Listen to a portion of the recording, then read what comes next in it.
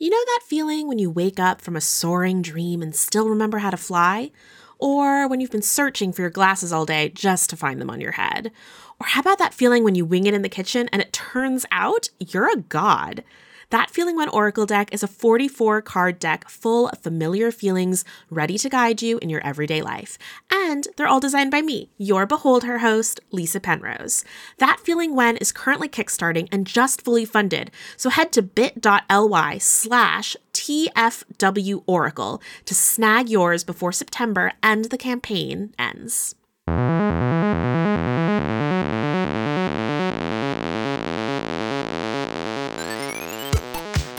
Welcome back, Behold Her listeners. As astute readers might have noted from this episode's title, episode 21 is the penultimate episode of Behold Her. All things must end. I wanted to wrap up this passion project of mine while I still loved it dearly, and recently I felt Behold Her has accomplished what it set out to do, to weave a vivid tapestry of the many different facets of the femme gamer experience. This, quote, experience is as diverse as we are as individuals. There are infinite more stories to tell, so I hope even as Behold Her wraps up next episode, you'll keep your eyes, ears, and mind open to receiving those stories. But let's chat about this episode. For those who missed Penwitch Studios' Podjam 2021 event, our podcast network threw a fundraiser for the Trevor Project while streaming and recording awesome resources for new and aspiring geeky podcasters. Most of the VODs are available on the Venture Maidens YouTube channel. Behold Her got to record a live episode with Rachel and Teresa McElroy of the McElroy family. Whoa. Enjoy that conversation in podcast form momentarily. Then, Banana Chan, an amazing game designer you might recognize from our Femmes Who Kickstart episode, returns to tell us about their latest upcoming Kickstarter of suburban horror RPGs.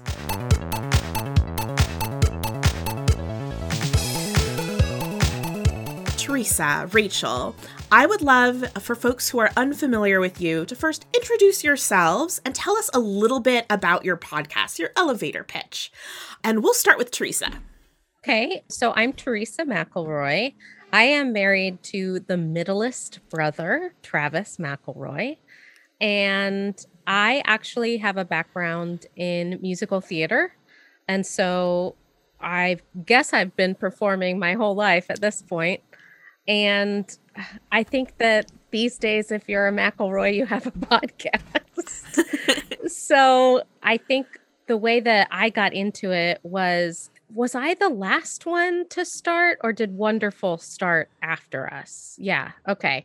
So Travis has always had more podcasts than he can count, coming in and out and in and out. And I actually got introduced to podcasts by Travis. They started Taz pretty much right after we got together. And we spent a long time trying to find a good fit for us, and finally settled on a kind of infotainment genre of etiquette and manners. And I mean, we like to say that it's not like which knife and fork to use etiquette. It's more like a step-by-step kind of guide of how to navigate the world kind of thing. And Schmanners was born. I played the straight man, the teacher, and Travis is the goofball, as usual. I feel like there's one episode that's particularly relevant to a lot of the folks listening. There's one about how to do art commissions, as well as sort of that one. Yeah, as well as like a history of art commissions.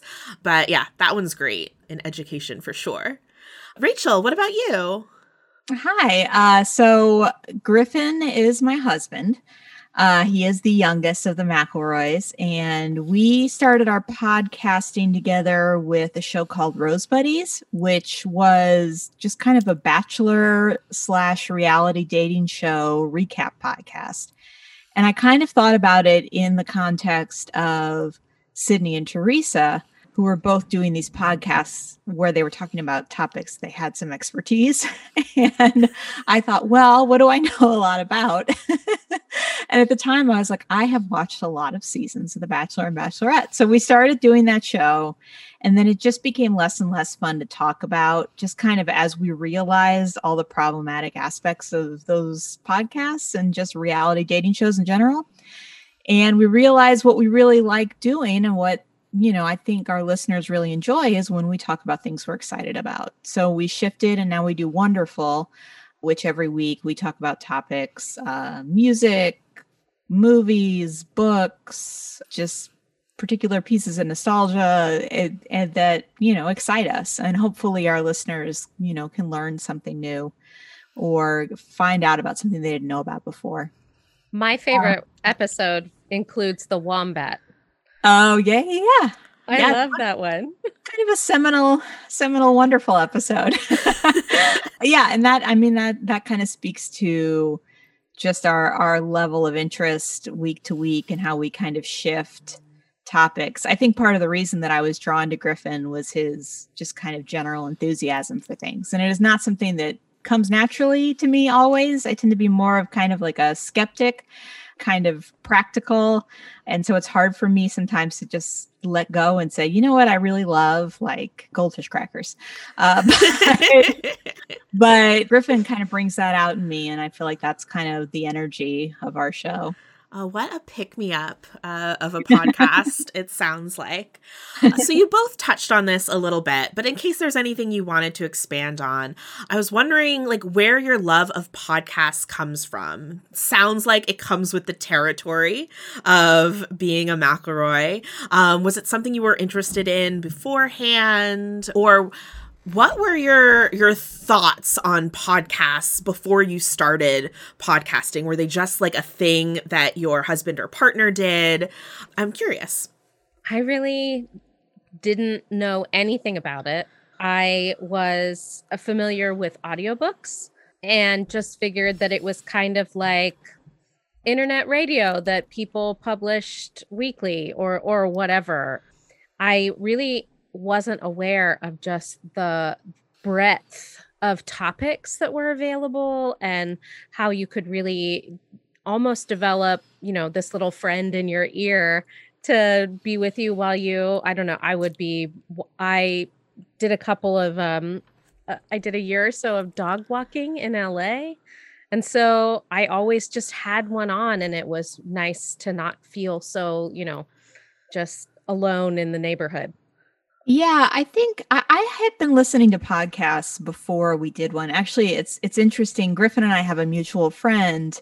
And before I even met Griffin, our mutual friend was like, oh, you should listen to this podcast my friend does called My Brother, and Me. And so before I met Griffin, I'd actually listened to some episodes of that. And then after I met him, I listened to the whole back catalog.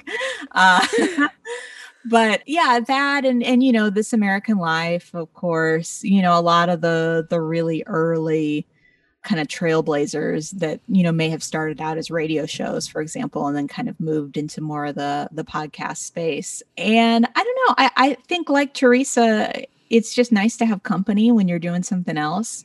When I was working at a previous jobs, I did a lot in spreadsheets, and it was just nice to like have something to listen to. It made the time go faster and made me kind of enjoy my day more. What I love about podcasts, and it's depending on the genre of podcast you pick, it's just like listening to a conversation with friends in the room.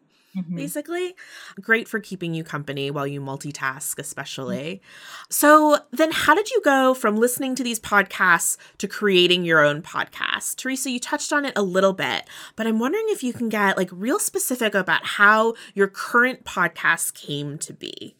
Well, I think that we really took our time with it.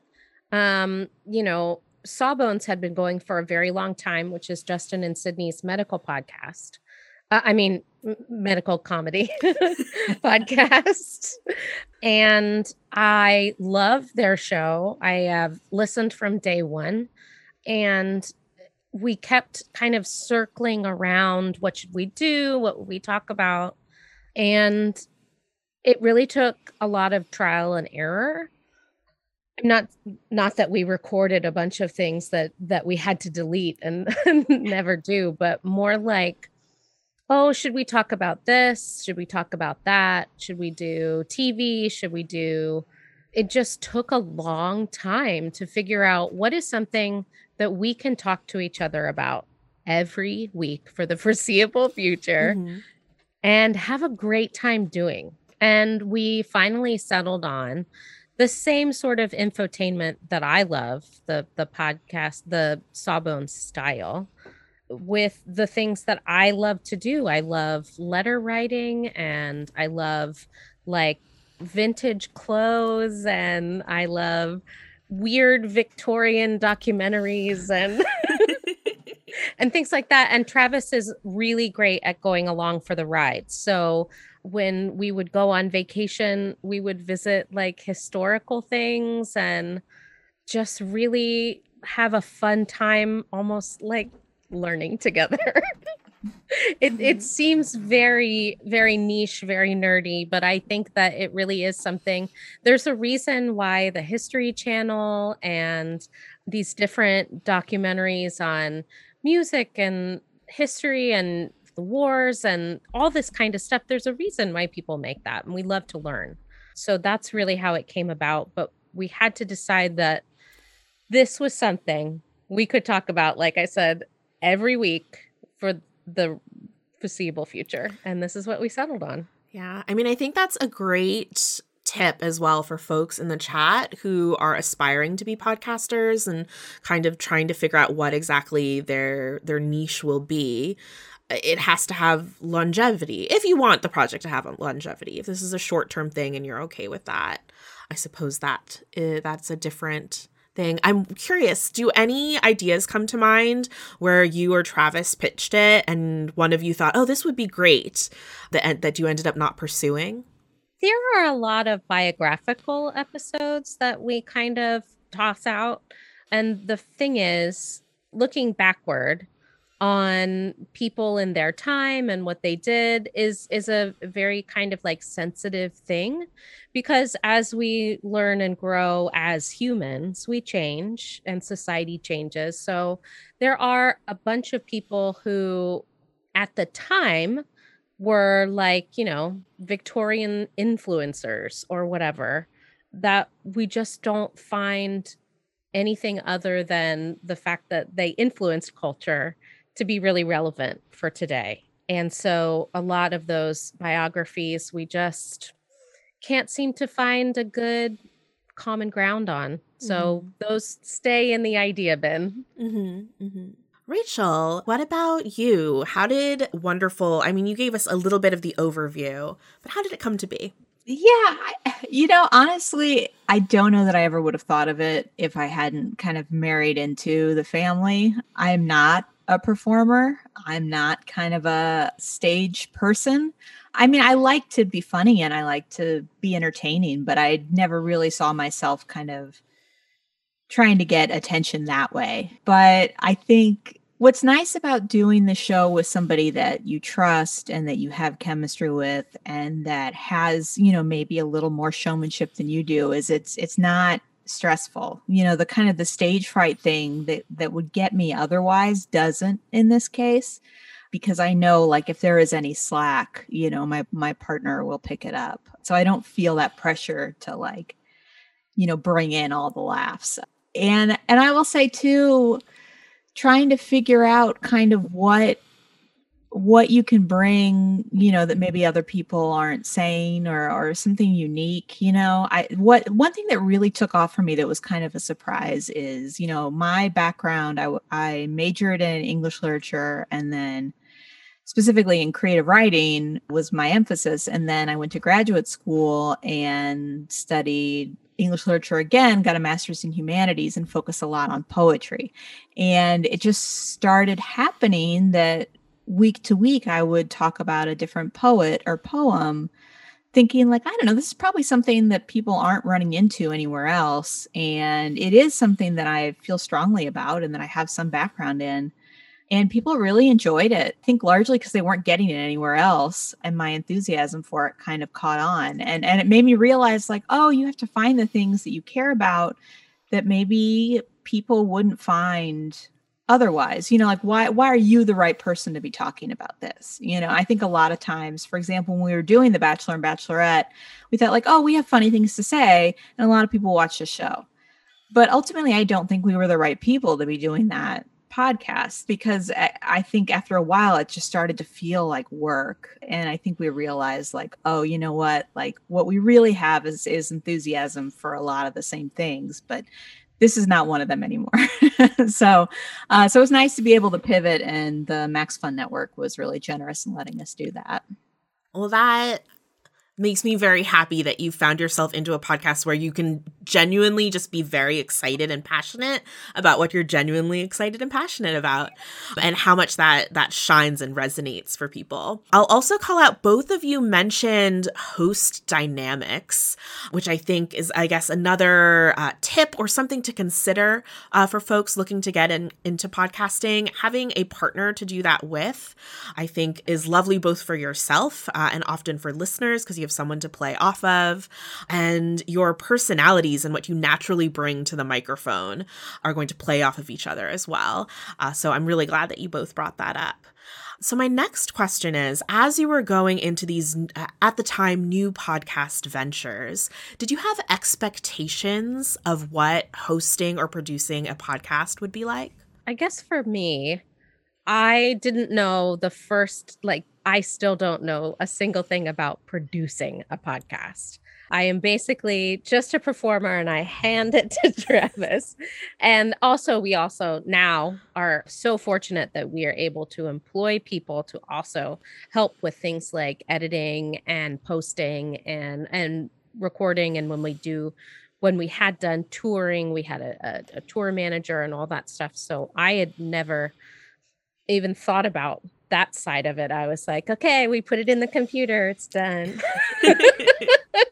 But I guess as far as hosting goes, I would have to say, okay, this is what I mean. So when you are podcasting together, just the two of you in the room, I think that has a certain type of intimacy that you are like, the audience is a third person, right? So you want to try and talk to each other while including the audience. But when you have a live show, I think that the audience is less included almost. They're there, and you can certainly feed off like laughs and stuff, but the intimacy is gone, I think. And so that would be the two parts of hosting that I didn't really expect to be so different. Travis and I have changed our setup over the years, and we used to actually look at each other while we were talking, like facing each other across a table.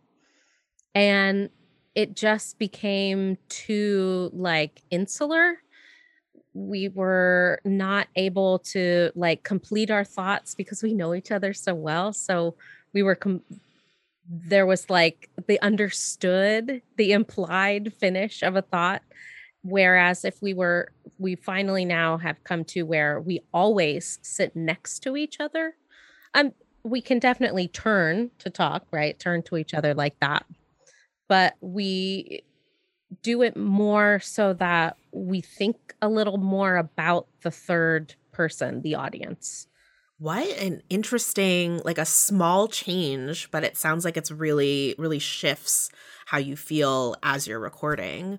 I think that also is kind of the style of the infotainment that we do, because it's not like you're listening in on our conversation. It's more like we are all talking about this thing together. That's a great tip. Rachel, what about you? So one thing that has been really nice is we have always had a really active community. And we took a lot of our community from Rose Buddies kind of along with us. And so there's a Facebook group, and a lot of times it sparks a lot of conversation. We'll talk about a particular thing from our childhood, and everybody will get excited and start talking about it in the Facebook group. And so that has helped me really think about the audience. I also, for a living, I'm a grant writer for a community college. And so it's not unusual for me to think about the audience for what I'm writing.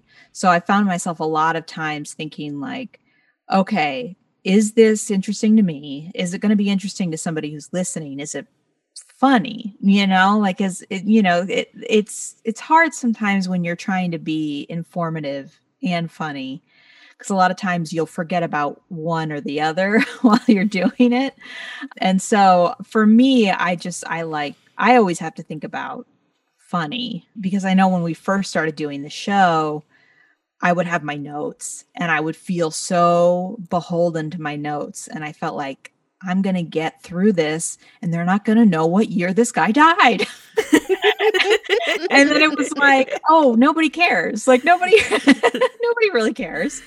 And I was always surprised at the end of an episode when people wouldn't be like, well, actually, like, because the people that listen to our show listen because they're just enjoying our dynamic, and maybe they're learning about something that they're going to look into more after the episode, but they're not listening, like it's NPR, like they're listening like it's a comedy show on a network that has a lot of comedy shows, and they're just enjoying our dynamic. So that was something about hosting I really had to remind myself, like, listen to what Griffin is saying, because sometimes he is making a joke and it is appropriate for you to add to or respond to that joke. And also, nobody really cares, like, if you get all the important dates or, like the names of all their children or where they were born, or, it's more about being excited and like collaborating with your co-host. Yeah, that's so you brought up something that I'm curious about with both of you. So what do your notes or preparation look like as you're getting ready for an episode?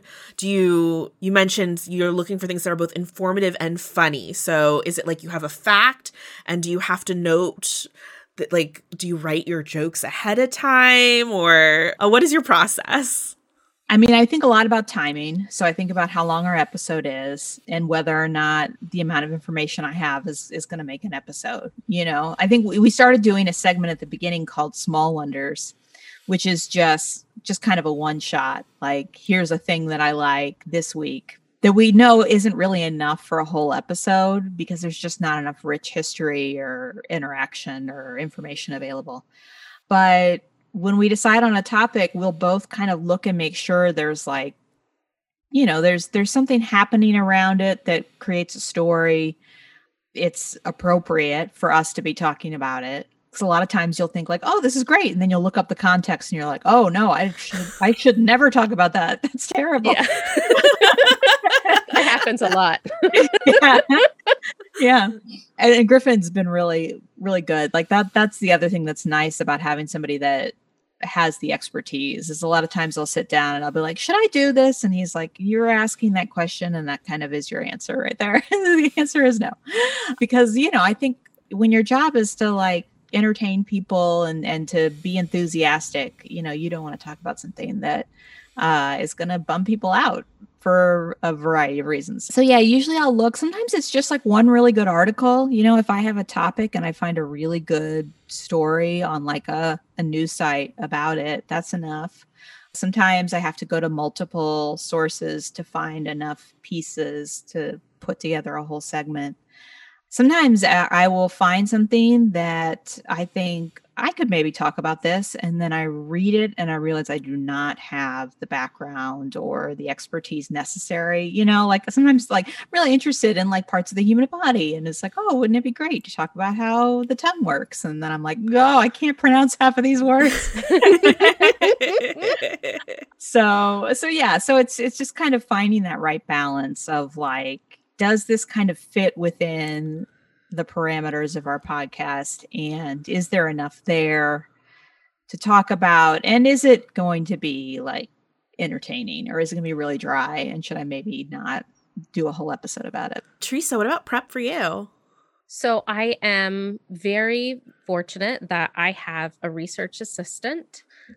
We go through topics together that are usually listener submitted at this point. Everybody has been really great about, sending in things that they would be interested in.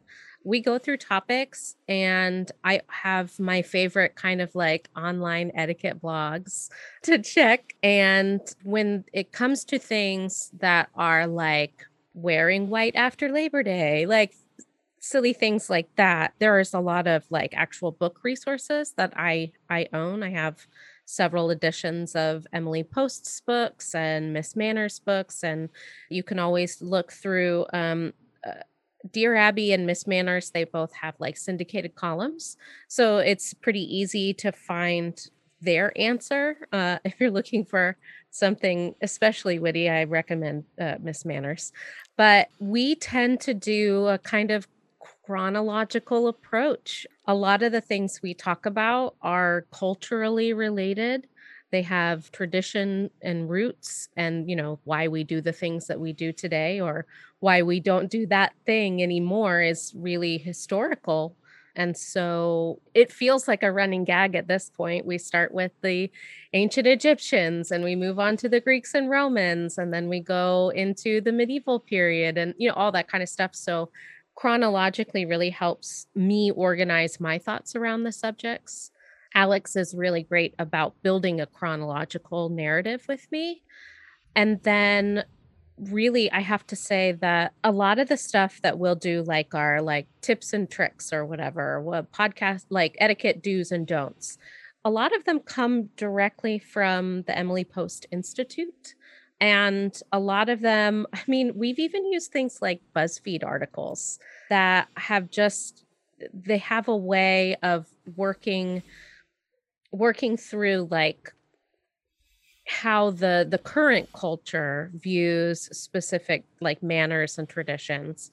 And then Travis and I talk a lot about our own experience, usually at the end of the podcast, where we take listener submitted questions on the topic.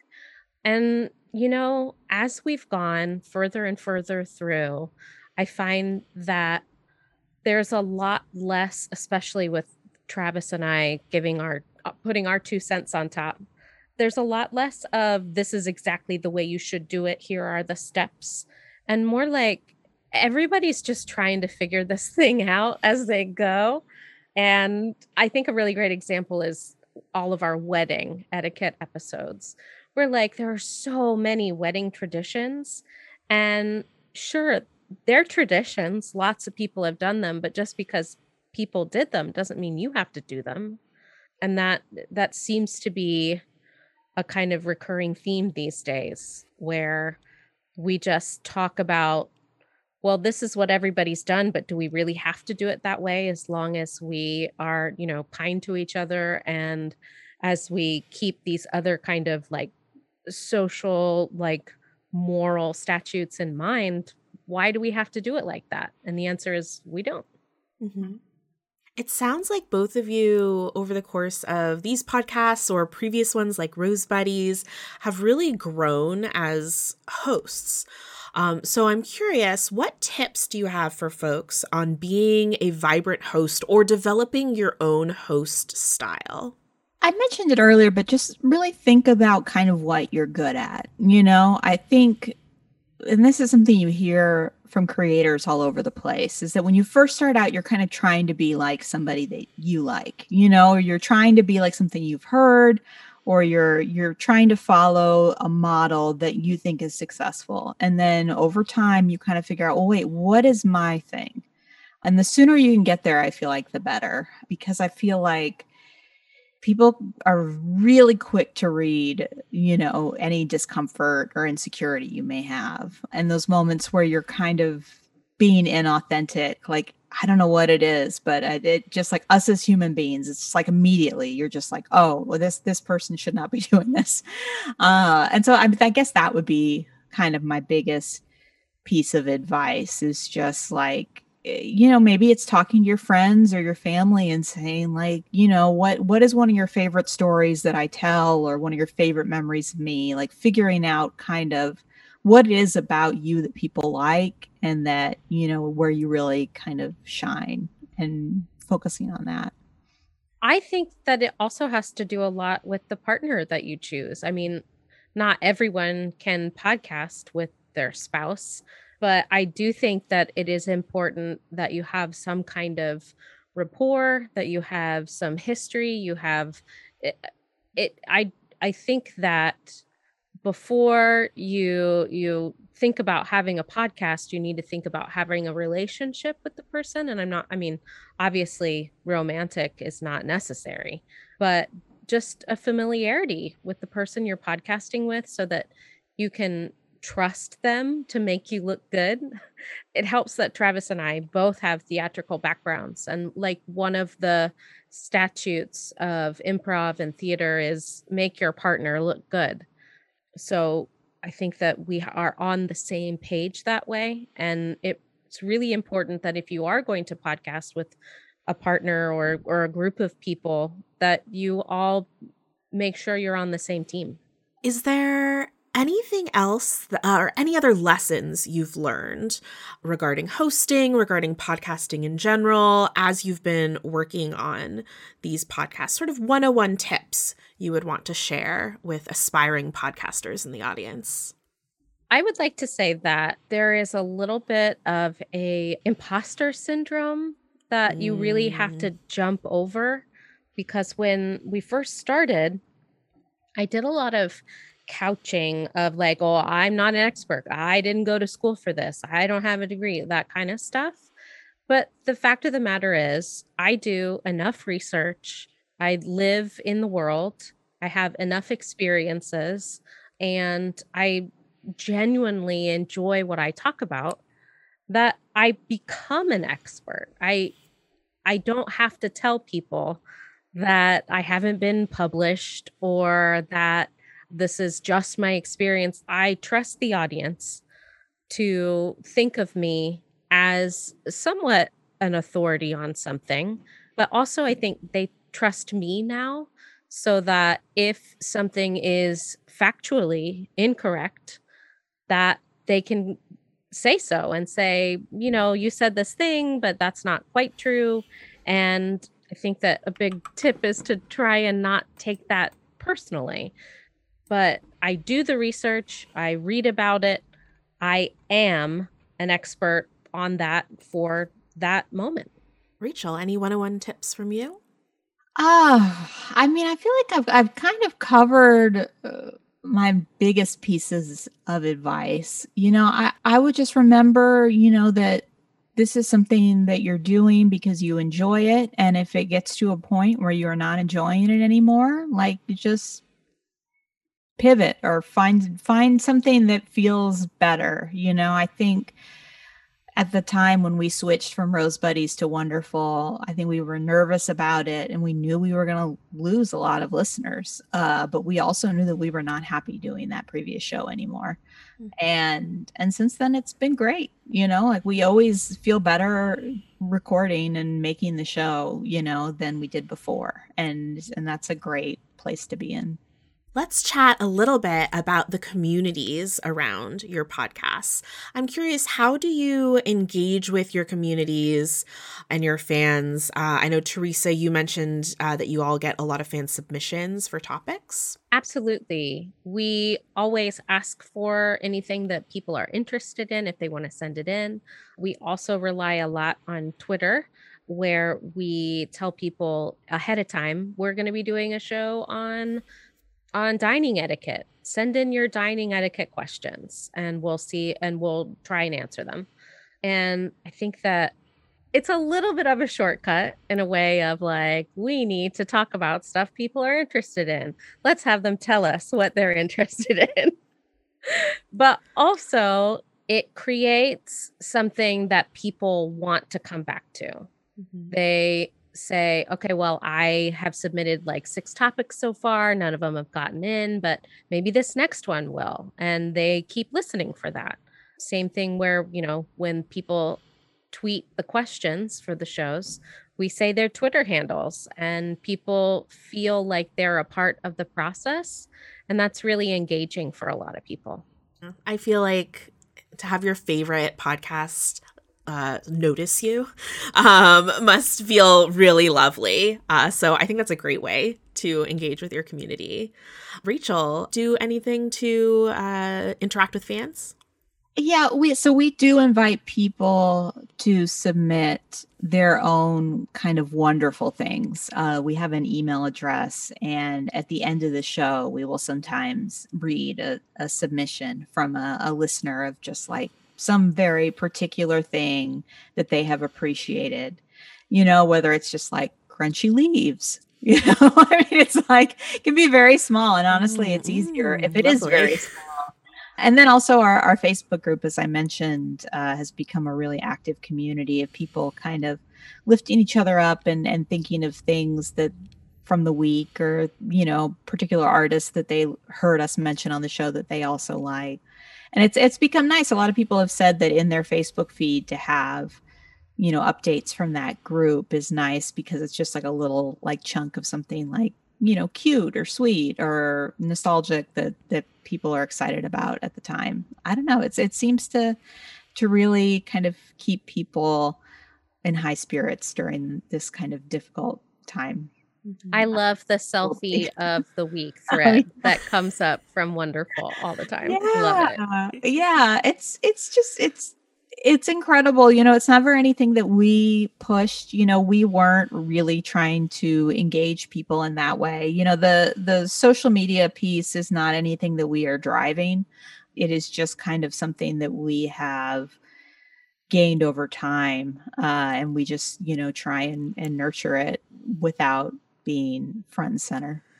I think that's really lovely, and that it shows how the concept for your podcast like really resonates with people, that they get so genuinely excited about it, that they want to create.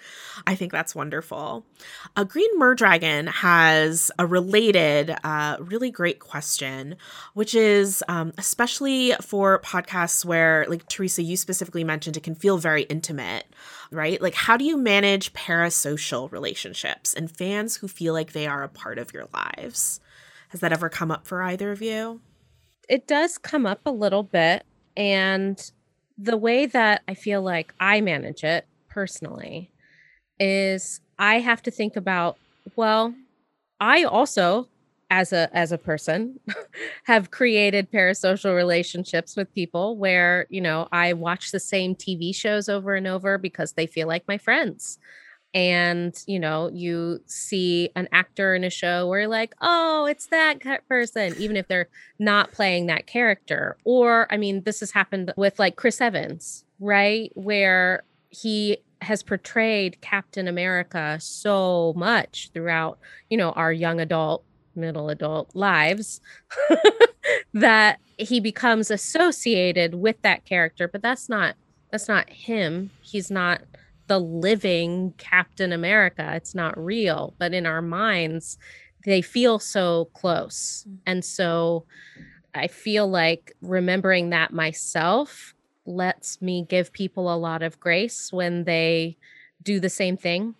And I think that really the only thing that I can do is my best. And if it's not for someone else, they don't have to have it. And that's really where the disappointment happens, right? Because when someone tweets at you or makes a comment on the Facebook group or whatever and says, this is bad, I hate it, you do a bad job, and I'm leaving.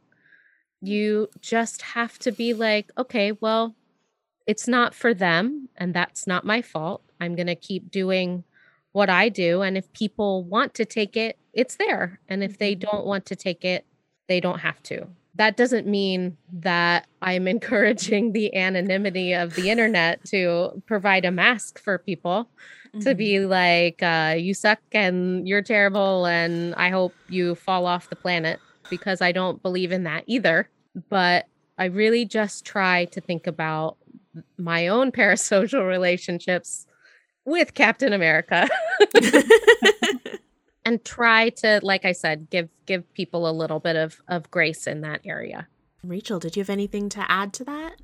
Yeah, I will just say it's kind of we're in kind of a unique situation because, Griffin and Justin and Travis kind of got in the game really early. And so our listeners have really kind of grown along with us. We've had kids, we've all moved to different places, we talk about that on the show. You know, we're thoughtful about what we share about our children, but you know, it comes up. And so it is very natural, I think, for people to feel invested in what is happening with us because it is part of our shows. You know, it's unavoidable. And so we just try to be thoughtful. We want to create a community that is welcoming, but we are not looking for new siblings. You know, we're not looking for new best friends, and being thoughtful about, you know, of course we want to support people that enjoy the work and engage with us and tell us how important it is to them. You know, of course, that's a wonderful thing about doing the show. And that's kind of why you get started in the first place. But remembering, I don't know, that we have to be thoughtful about our own privacy and our own time and our own energy that we put out into the world. Yeah, absolutely. I mean, setting those boundaries, setting boundaries in general in life, really great advice. So what would be a favorite fan story interacting with a fan in some way, either through social media or at an event? Oh gosh, I think that when we have been fortunate enough to be invited on the JoCo cruise, that is really sort of like the best interaction that I've ever had with fans. Travis and I hosted an afternoon tea on the cruise ship. It was fantastic. It's a service that the cruise ship offers anyway. They always offer, if you go to this certain room at the certain time, we will have tea, we'll have trays, you'll be able to have, you know, your little finger sandwiches and jam tarts or whatever. And we just turned it into an amazing like schmanners party. Everyone looked so beautiful. People got really into it. There were beautiful like modern outfits. There were really great, some like vintage or reproduction outfits. There were some really great, like even fanciful, beautiful outfits. So delightful. It was wonderful. And we really all had a really great time, you know, doing our best English tea time kind of impersonations. And it was so much fun. That's my favorite one, where we were able to walk around and talk to people and just kind of like be the ultimate hosts of this grand tea party. It was fantastic. Oh, that sounds magical. Rachel, what would be your favorite fan moment?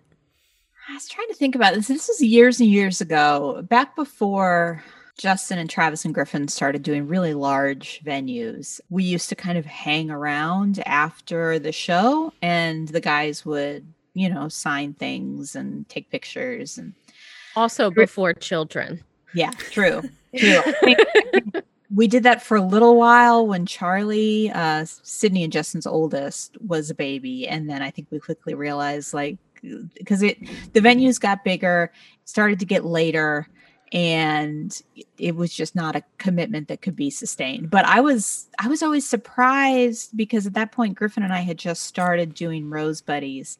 And honestly, it was just kind of delightful to have people recognize me and say how much they love the show, you know, because I really wasn't anticipating that. I always kind of, and this speaks to the imposter syndrome that Teresa mentioned. I always kind of assumed people just wanted more Griffin, and I was there kind of along for the ride. And I'm not saying that to be like self-deprecating. It was just kind of, I recognized that people really loved Griffin, and here was another project that Griffin was doing. And, you know, obviously it brought a new dynamic to, you know, have his partner opposite him, but I just kind of thought like, oh, people just want more Griffin. And they are getting that through this show. And so just any time anyone has ever been like, oh, you know what, you're my favorite part of the show, I'm always like, oh, wow, thank you. Like, it still surprises me every time. And that is honestly always like a real special thing for me. Oh, that's really sweet. I've definitely seen folks who are like, well, I don't want to bother the person. I don't want to like go up and say something. But if you're nice, especially if you recognize you only want to take a second of their time to say hi, The few times someone has come up to me at like a tabletop convention and said something, I'm just like, thank you for making me look so cool in front of my friends. So that's really lovely. I'll ask as my last, like a very behold her question, which is if you could tell us a little bit about what has your experience been specifically as a femme in the podcasting space? As far as my experience goes, I really don't think that, because podcasting is so like just me and Travis and we're doing it and we put it out into the world, that has been, I don't see any kind of like, I don't even think about it, right? Mm-hmm. But when it comes to things like panels or shows at like cons or whatever, which Travis loves to do, I feel like it's kind of a lonely space at the moment. I've been on a couple of different panels where I've been the only person who is female presenting.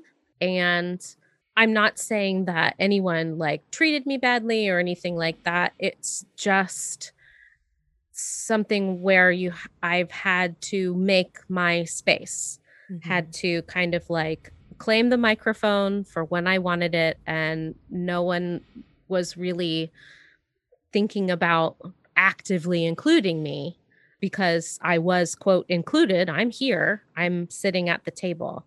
But I had to actively like push through a little bit.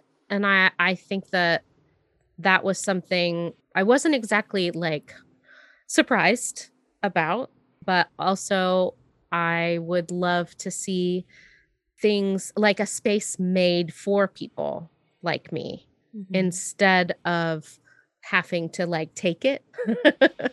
And that's even with my like my privilege as like a young female white person.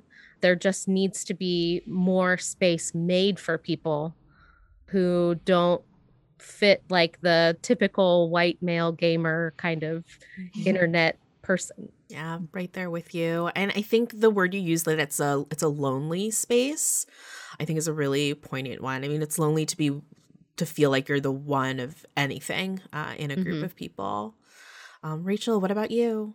Yeah, I mean, I think Teresa really said it well. I will say the expectations are just a little different. You know, I think when I first started doing the show, we got several comments from people that were like, I didn't expect Rachel to be funny. You know, like it was interesting to just kind of get that like, oh, what a delightful surprise that is, which was kind of jarring for me and reminded me like in this creative space, like there are still a lot of stereotypes about, I don't know, what men do, you know, and what everybody else does. And so I don't know. I think you just have to work harder. You know, it's just like any other space. You know, you hear about this a lot. You know, it's just you have to work harder and you have to earn it more. And it's very easy to kind of just take that for granted. I always really appreciate when people draw attention to that because I feel like you get so used to it at a certain point. You're just like, oh, I'm going to have to earn the respect. And then you have to be reminded like, but some people don't have to do that. And you're like, oh yeah, that would be nice, I guess.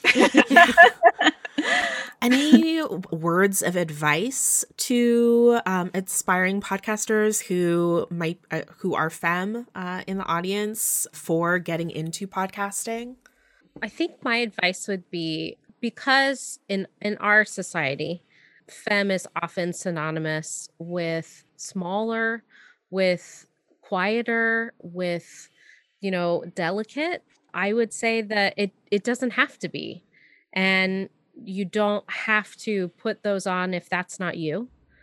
And in fact, you may want to like explore other qualities of your femme self, because femme can also be strong, can also be loud, can also be, you know, whatever we want it to be. And those are voices that we want to hear too. Absolutely. Being unapologetically yourself. Anything to add, Rachel? No, that was perfect. Well, on that lovely note, I hope that some folks in the chat got some encouragement if that was needed. But we're going to wrap up this interview. We'll go in backwards order. If folks can do some outros, let folks know where they can find you. Plug your podcasts again if you'd like. We'll start with Rachel. Well, yeah, the podcast is wonderful. It is on the Max Fun Network, but you can find it anywhere you download podcasts. Comes out typically on Wednesday each week. And I am on Twitter. I think I think my Twitter username is Rachel C. McElroy. I've typed it so many times this week. That's what it is. Okay, good. You can see how often I promote that I had no idea. Mm-hmm. And I guess that would probably be where I am most active. I'm not on TikTok. And I post on Instagram approximately once every 4 months. So Twitter would probably be the way to go. Teresa. I'm going to say, let's see, everyone should check out McElroy.family. All of our shows are linked on there. There's tons of like merch and announcements. And I mean, we have a YouTube video channel and all that stuff available there at McElroy.family. You can submit a topic for Schmanners if you email schmannerscast@gmail.com. You can also follow us on Twitter at SchmannersCast. Again, I never tweet. So I think my handle is Teresa McElroy at Teresa McElroy. But Schmanners Cast is really where we do all of our stuff on Twitter. You can join our Facebook group. I have nothing to do with it, but there are lots of wonderful people out there in the Facebook world giving and getting excellent advice from other Schmanners fans. That's Schmanners Fanners on Facebook. Amazing. I think that's all of my plugs. Great. If you're enjoying this episode, we have Multiverse to thank for sponsoring the editing by Rudy Basso and helping to make sure I sound as smart and charismatic as my wonderful guests. Multiverse is an online video game platform making it as easy as possible to make, play, stream, and share tabletop role-playing games with a creator-focused marketplace. I love how intuitive Multiverse is, but also Multiverse is a diverse and multicultural team building a modern, easy-to-use gaming platform that combines the best of video games and TTRPGs into one amazing experience. They also foster an inclusive and welcoming community for gaming newcomers and experienced hobbyists alike. I'm so thrilled to have this team's support for Behold Her. Thank you, Multiverse. Banana Chan is a prolific game designer and friend of Behold Her, who's returned to the show to tell us about suburban consumption of the monstrous, kickstarting in October. Content warning.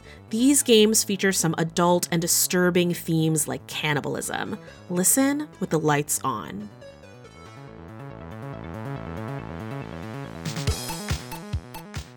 Hello, everybody. Welcome back to Behold Her. Thanks for listening. We are here with the amazing, prolific Banana Chan. Hello. Hello. Thank you so much for having me on again. Yeah, I'm really excited to chat with you. I mean, as we were just saying in our sort of pre-recording chat, I felt like it was yesterday that I had you on Behold Her podcast to talk about your super cool, like Chinatown restaurant vampire game. But I went to go check which episode it was, and that was episode 15, Femmes Who Kickstart. You might recognize Banana from there, if not the many other games and creations they work on. And that was in August 2020, over a year ago. Wow, I cannot believe. I mean, like, it's probably the pandemic, right? Where like time flies / has no meaning when Panini, I guess. Yeah. Panini is just messing everything up right now. I feel like we did like a Wrinkle in Time where we folded the year and we just hopped over to this interview immediately after wrapping the last one. But I guess usually I start these interviews asking folks about what your background in gaming is, what your origin story is, but we've done all that. So go back and listen to episode 15, Femmes Who Kickstart. It's a great episode if you want all that info. But I guess, Banana, it's been a year. I feel like you've been all over my timeline with announcement after announcement. So give us a quick catch up. What are a few of the most awesome projects you've been working on? Oh my gosh. Okay. So 2020 has been a little busy. So my most recent work has been on the new Van Richten's Guide to Ravenloft. So I think that got released sometime. I don't even know when now. It's been a while. I think at the end of our last interview, you alluded to some sort of really big announcement. And I think that was it. That was the big announcement. Oh, well, yes, that was exactly how I planned it. So yeah, that was the exciting thing for me, I think, for the beginning of this year, sometime last year.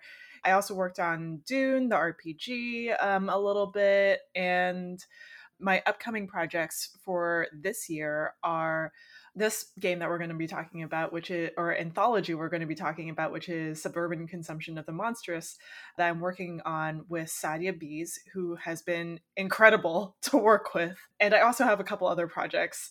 I don't have to talk about them if we're like focusing on suburban consumption. Yeah, absolutely. I mean, before we're going to talk a whole bunch about Suburban Consumption of the Monstrous because it looks very cool, very creepy. But in that year, you've worked on so many other projects since we last spoke. I'm curious, how do you feel you've grown as a game designer in that time? I think that I have definitely gotten a lot better with scheduling. And by scheduling, I mean figuring out when I need to take breaks and having like a morning routine, having like a routine down has been really helpful. And I think like overall growth in that aspect, right? So it helps with my mental growth. It helps with like, my physical growth as well. Like, trying to make sure that like I don't go overboard on projects, and learning to say no has been very vital to this. Oh my gosh, everyone goes through that phase of yes to everything because you sort of have like a FOMO or a fear that people, if you start saying no, people will never ask you to do something ever again, which isn't true. Yeah, exactly. Like that just fear of like, oh no, they're probably going to hate me if I say no, or like if I say no, then I might miss out on a cool opportunity or something like that. But like, honestly, it's been great because now instead of just being like, no, I can't do this thing, I would say, hey, I can't do this thing, but I also have a lot of friends who are looking for writing gigs or video gigs or, whatever else they're interested in. So like maybe I could refer you to someone else. Which is its own sort of very rewarding thing to do when you get to connect your friends or other creators you admire to opportunities. That actually makes my heart grow every opportunity I get to do that. Oh yeah, absolutely. It's so good. And it definitely helps the community a lot as well. Any particular actionable tips on a lot of the life balancing you've been learning? For example, on a recent panel I moderated, a creator said at the start, they look at what their word count has to be. They divide it by weeks and then 4 days a week, building in breaks and see how many words a day they have to complete with those built-in 3 days off a week if they are doing like a big adventure with a huge word count. That's actually very similar to the way I work as well. So for me, because I'm working on so many different projects at a time, it's helpful to take those projects and break them down into smaller, sizable chunks so that way I can like work on each portion for the week. So, for example, I have like 3 projects I'm working on currently, but obviously not all 3 of them are going to get done within the week. So what I would do is I would look at, project A probably needs one type of setting done. Okay, this setting has how many words? I'll try and do this for Monday or something like that. And then for project B, maybe it's just development. Maybe I have to go through, check all the development notes and like make sure that gets done. Okay, maybe I could, just bang that out for like this week. And I would just like focus on that this week. And then project C, maybe, you know, it's a little bit of editing or fleshing some stuff out. Okay, I'll just like book that in like the last few days of the week. So it's a lot of trying to get things and break them down and then just like portioning them out into different days while still maintaining like a normal like a schedule, so that, you know, you have your breaks in the mornings, you have your you time, your me time in the mornings, and then making sure that you don't overwork yourself or like, you know, go over, I don't know, like 50, 60, 70 hours a week doing this kind of stuff. Oh, absolutely. I mean, that seems so crucial, breaking things down into like little mini chunks, little mini goals, which it's a lot easier to tackle, say, like 1,000 words or something rather than, say, a 20,000 word project all at once. Yeah, definitely. And also having like templates. So if you're starting from scratch, if you have like this big idea and you've talked to some co-creators about it, you have, you know, some sort of brainstorming notes session, and you have like, you know, all these brainstorm notes down, taking those notes and sort of translating them into like a template is really helpful. So that way you can see, oh, this goes here, this goes there, and then I can start focusing on this section or that section. Oh my gosh. Wait, what do you mean by template? Is that like an outline or Yes. or like headers or? Yeah, absolutely. Yeah. So like an outline. So I usually I made my own sort of template for RPGs like a while ago, just so that, you know, I can get everything into the template. And obviously like the template's going to change over time. Like, you know, not every game book is going to look the same, but with a template, it would have like, say, for example, the beginning would have the introduction, and then you would have mechanics, like a section for mechanics, and then like a section for like calibration or safety, depending on, you know, which word you prefer to use, and then a section for like the settings or the world and all that kind of stuff. So having it sectioned out like that is really helpful for me to just think things through. Yeah, I mean, on my side, I do mostly adventure design. And so I similarly find if I break things up into sections and like actually start naming the headers and everything, it helps my brain separate those little chunks and mini goals and think about them separately, and also be able to kind of flit about to different sections depending on where your inspiration is. So I love hearing about how you have like a similar template for overall game design with mechanics and whole games like that. Oh yeah, absolutely. And I love working in, this is going to sound so nerdy, but I love working Please nerd out. I love like productivity tools and stuff like that. So like having a Kanban board and like working in like a weird, it's not actually working agile, but it's like I would say it's like a form of working agile. It's like taking agile like concepts and trying to work in sprints. So like working in like 2-week periods, trying to complete like specific goals within those 2 weeks before moving on to the next thing. That's basically how every project has been like for me lately. Wait, is Agile like a app or thing or a system? Oh gosh, it's so nerdy. Okay, so like a lot of this is now a productivity podcast.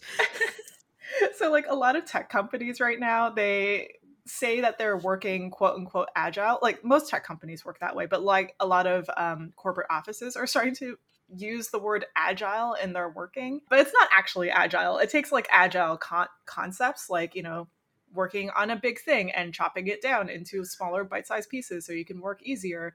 Like those are the concepts. And that's why I'm saying, yeah, that's why I would say like, you know, the way that I work is more like a bastardization of agile versus like actually what it means. Oh. Well, I hope that the creators listening to this podcast are taking notes so they can dive deep into that later, especially if you're figuring out a creative system for yourself. But we've talked a little bit about all the many things you've worked on in the past year and also how you've managed to work on them and grow. So let's talk about what brought you here today. So you were originally on Femmes Who Kickstart you are working on yet another Kickstarter, Suburban Consumption of the Monstrous, which, if folks haven't seen the Kickstarter page or the promotion tweets, I want to describe this image. There's like a foggy, misty town and a floating dining table above it with this like tooth and this oozing like blood and viscera over the side. Very spooky and evocative. Give me the sort of elevator pitch. What exactly are we talking about when we talk about Suburban Consumption?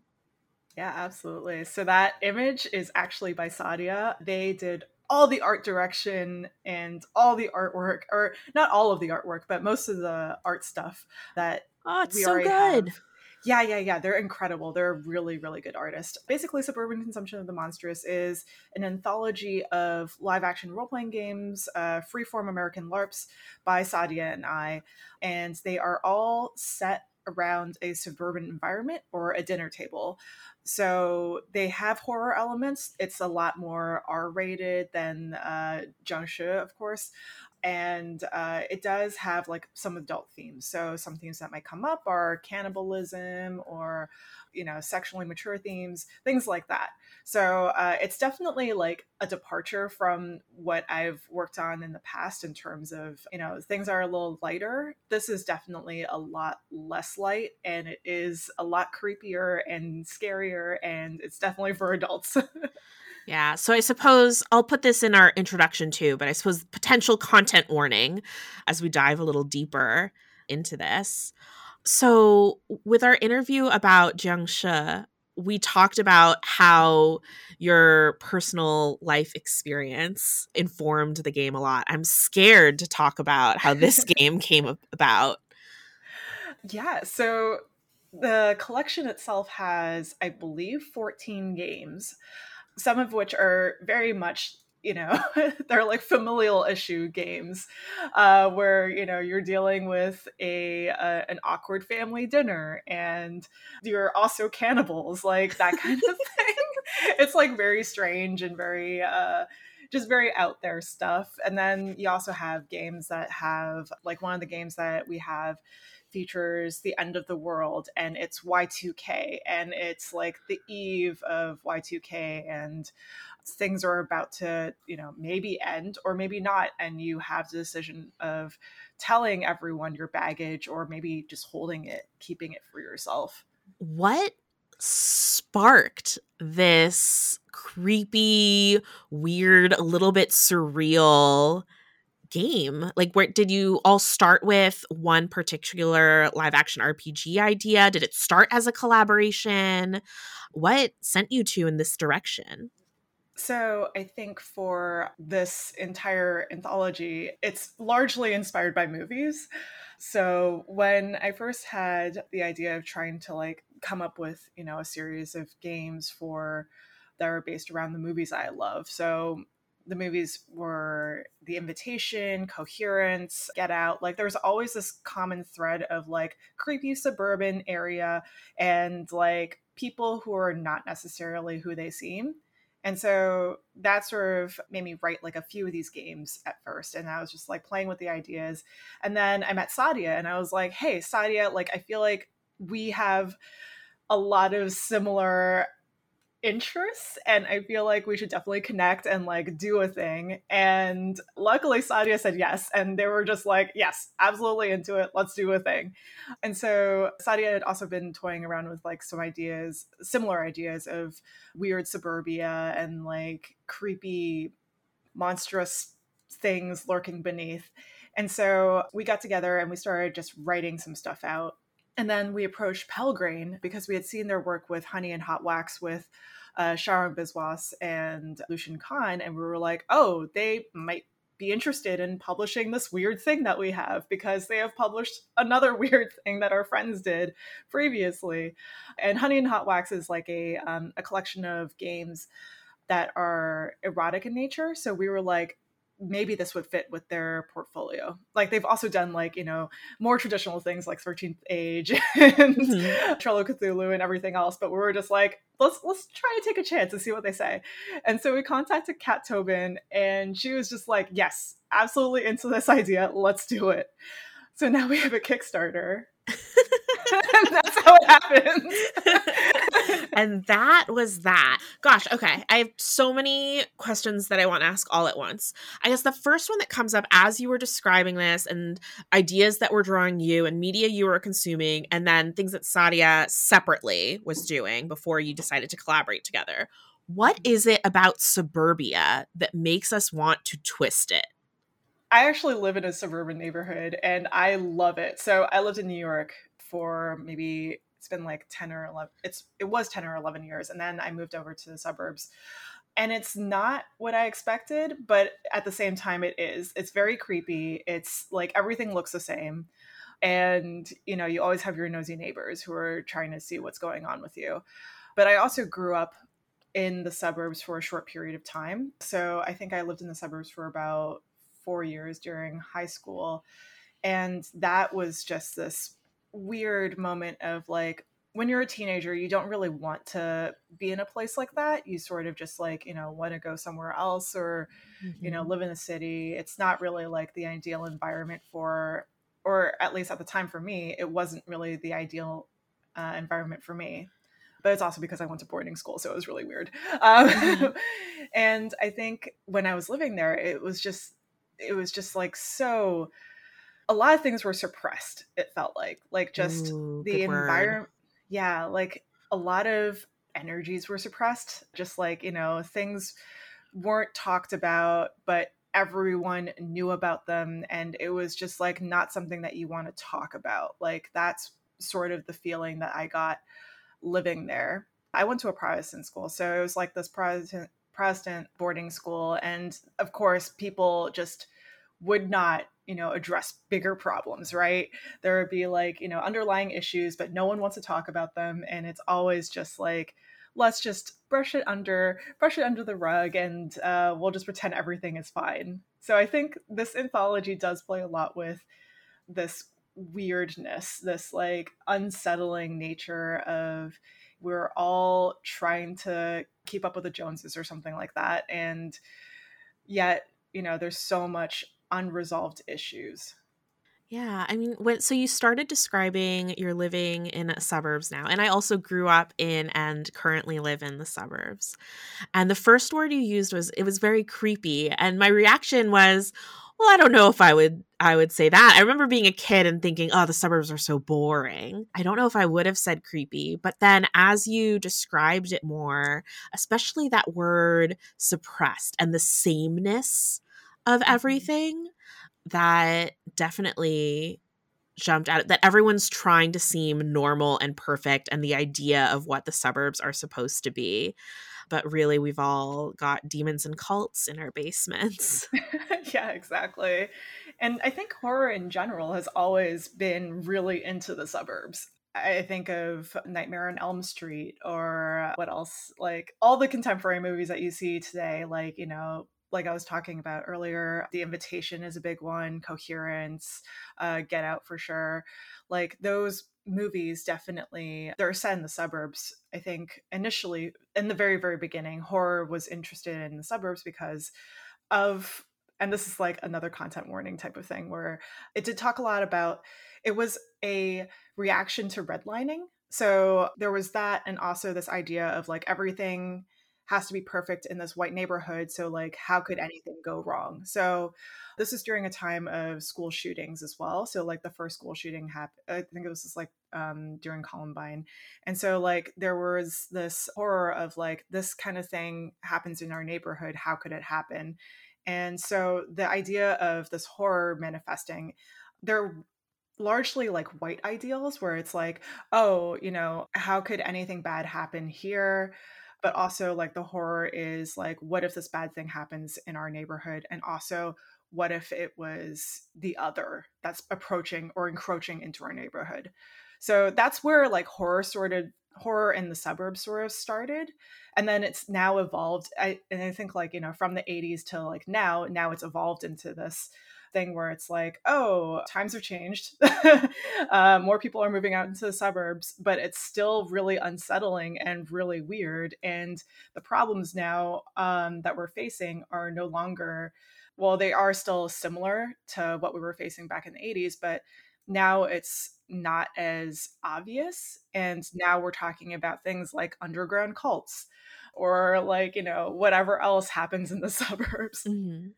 I mean, you pick up on a really interesting point, which is that, I mean, horror in general is very compelling, I find, because it's really a way to explore other things going on in our lives, examine our humanity, the good and bad in that, examine what makes something monstrous, but through the lens of horror. I'm wondering, can you give me a little deep dive into one of the games in this anthology? It can be your favorite for any reason. I'm curious if if or when you've play tested it, if there are any stories that come to mind that really stand out. There are a few. So they're all very weird experiences. I feel like I'm really grateful working with Sadia on this just because it's like we're both just weird. We're actually like both very weird game designers. And like the stuff that they've come up with is just like, wow, like this is really cool and really gross and really weird. And like one of the games that they've written that we play tested was this game called It Is Hungry 2. And the cool thing about it is that it's a solo game. So first of all, we have a section for solo LARPs. We also have a section for 2-player, 3-player, 4-player, or more. So they're broken down into those kinds of chapters or sections. And so It Is Hungry 2, it is it's basically this game where you're eating by yourself, but you're also feeding a monster. And you're like feeding this monster in the basement, and you have to like make sure that you give the monster a part of yourself. So what that looks like is it could be like a regular plate of food, but then you're feeding it like nail clippings or a piece of your hair or something like that. Oh, I'm getting chills. Yeah, it's very creepy. And it's also available in our free play kit. Because we hit 150 followers on for our Kickstarter pre-launch, we've made that available through Sadia's Itch. Ooh, yeah. So everyone go check that out. And then also, because I'm on your Kickstarter page right now, I'm just going to click this button. There, I followed the Kickstarter as well. That is a very chilling concept. There's something like eerie and yucky about feeding something parts of yourself. I mean, I suppose that's a very instinctual thing that most people would find unsettling. Oh yeah, absolutely. It is a very creepy game that you are also playing in the dark too. So it's I'm scared already. Yeah, it's very creepy. This entire anthology is just like full of weird games like that. Oh man, I love sort of weird, surreal, twisted sort of games. I've said this multiple times, I think, on my podcast and elsewhere, but I really can't consume horror except through role-playing games. So I'm very excited to get my horror fix on. Is there anything I didn't ask you about suburban consumption that you want to make sure you share with listeners? Like I loved learning about how the book is broken up. That was great to know. I would say like the beginning, we have this whole section on calibration tools and setting expectations. So because all of this is, I joke about this sometimes, but technically they're tabletop games because you are playing at a table.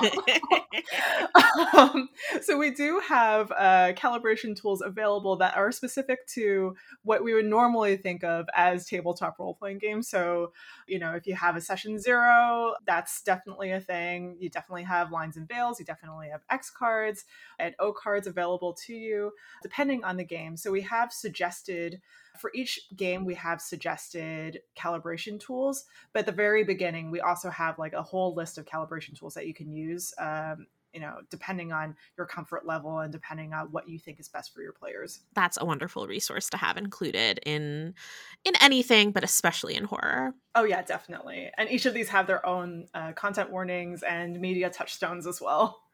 Oh, thanks for making sure folks can enjoy your games in a safe way, safe and enjoyable. So looping this back to Femmes Who Kickstart, the original episode you were on, have you learned anything new about kickstarting, participating in or running a Kickstarter? Yeah, so I have learned quite a bit. I feel like I haven't had the time to just like sit back and like think about all the stuff that I've learned. So this is very helpful. Like I haven't had the time to like process everything, but I did learn that the following rate is really good, like the follow link. So making sure that everyone knows to follow your project before you go to launch is awesome, because that way you are not guaranteed, but at least you'll know that there are going to be people checking out your page. Ideally, you want to have like a certain amount of followers, so that way you can gauge like, oh, how many people are going to press back, or how many people are going to back at a specific level. And, you know, you can sort of like figure out like, oh, is this going to fund the first day or the second day or the third day? So having that as a way to sort of gauge like, you know, if this is going to fund is great. I would also say not being too worried about things and not hitting refresh over and over again is great, because as long as you do the pre-work, so like, you know, setting up to make sure that you have your FAQ ready, and making sure that you have updates even before, like, you know, the Kickstarter launches, having those updates pre-written out is great. I feel like, where were you a week ago when I was obsessively refreshing my Kickstarter page? Or it refreshes automatically, so I would just kind of have it in a quarter of my screen so I could always see it. Definitely needed to kind of take a step back from that. It's funded now, so big relief. But congratulations, by the way. It looks amazing. Thank you. I think that I'm the episode sponsor for this episode, actually, through Image Studio. So y'all will be hearing about that either before or after this interview too. Yeah, I definitely back that. I was like, I want all those tarot cards. Thank you art so looks much. So good. Thank you. Oh my goodness gracious. We have been chatting for 30 minutes. Speaking of things flying by and time having no meaning. As we wrap this up, was there anything else you wanted to say? And if not, let folks know where they can find you. You can check out the Kickstarter for Suburban Consumption of the Monstrous. That should be coming up in October. So that's very soon. And it's going to be a 30-day Kickstarter. And you can find me at Banana Chan Games on Instagram, Twitter, Facebook, TikTok. I now have a TikTok. That's been the clock app. Yeah, exactly. It's very, I don't know. It's not what I'm used to, but it is very interesting. I'm in that place as well. I'm trying to get the algorithm to realize what TikToks I like. So it's less terrifying when I open it and I'm like assaulted by all this sound. Yeah. Like, it's very overwhelming. Like, a lot of this content is just like, whoa, so much stuff. Yeah, but I feel like for the generation it was created for, they're so used to being bombarded by media constantly. I wonder if it's less jarring. I don't know. This is making me feel old now. Same. Suburban Consumption of the Monstrous does launch in October, but you should go find it on Kickstarter now and hit that follow button. Banana, thank you so much for coming on to Behold Her again. It's always lovely chatting with you. Thank you so much for having me. Thank you, Banana, Rachel, and Teresa, for sharing your stories with Behold Her and making the second to last episode truly special. Rudy, thank you, as always, for your editing prowess. I hope you, dear listener, listen in to the Behold Her's big finale. I have some special things planned for December. I'll see you then.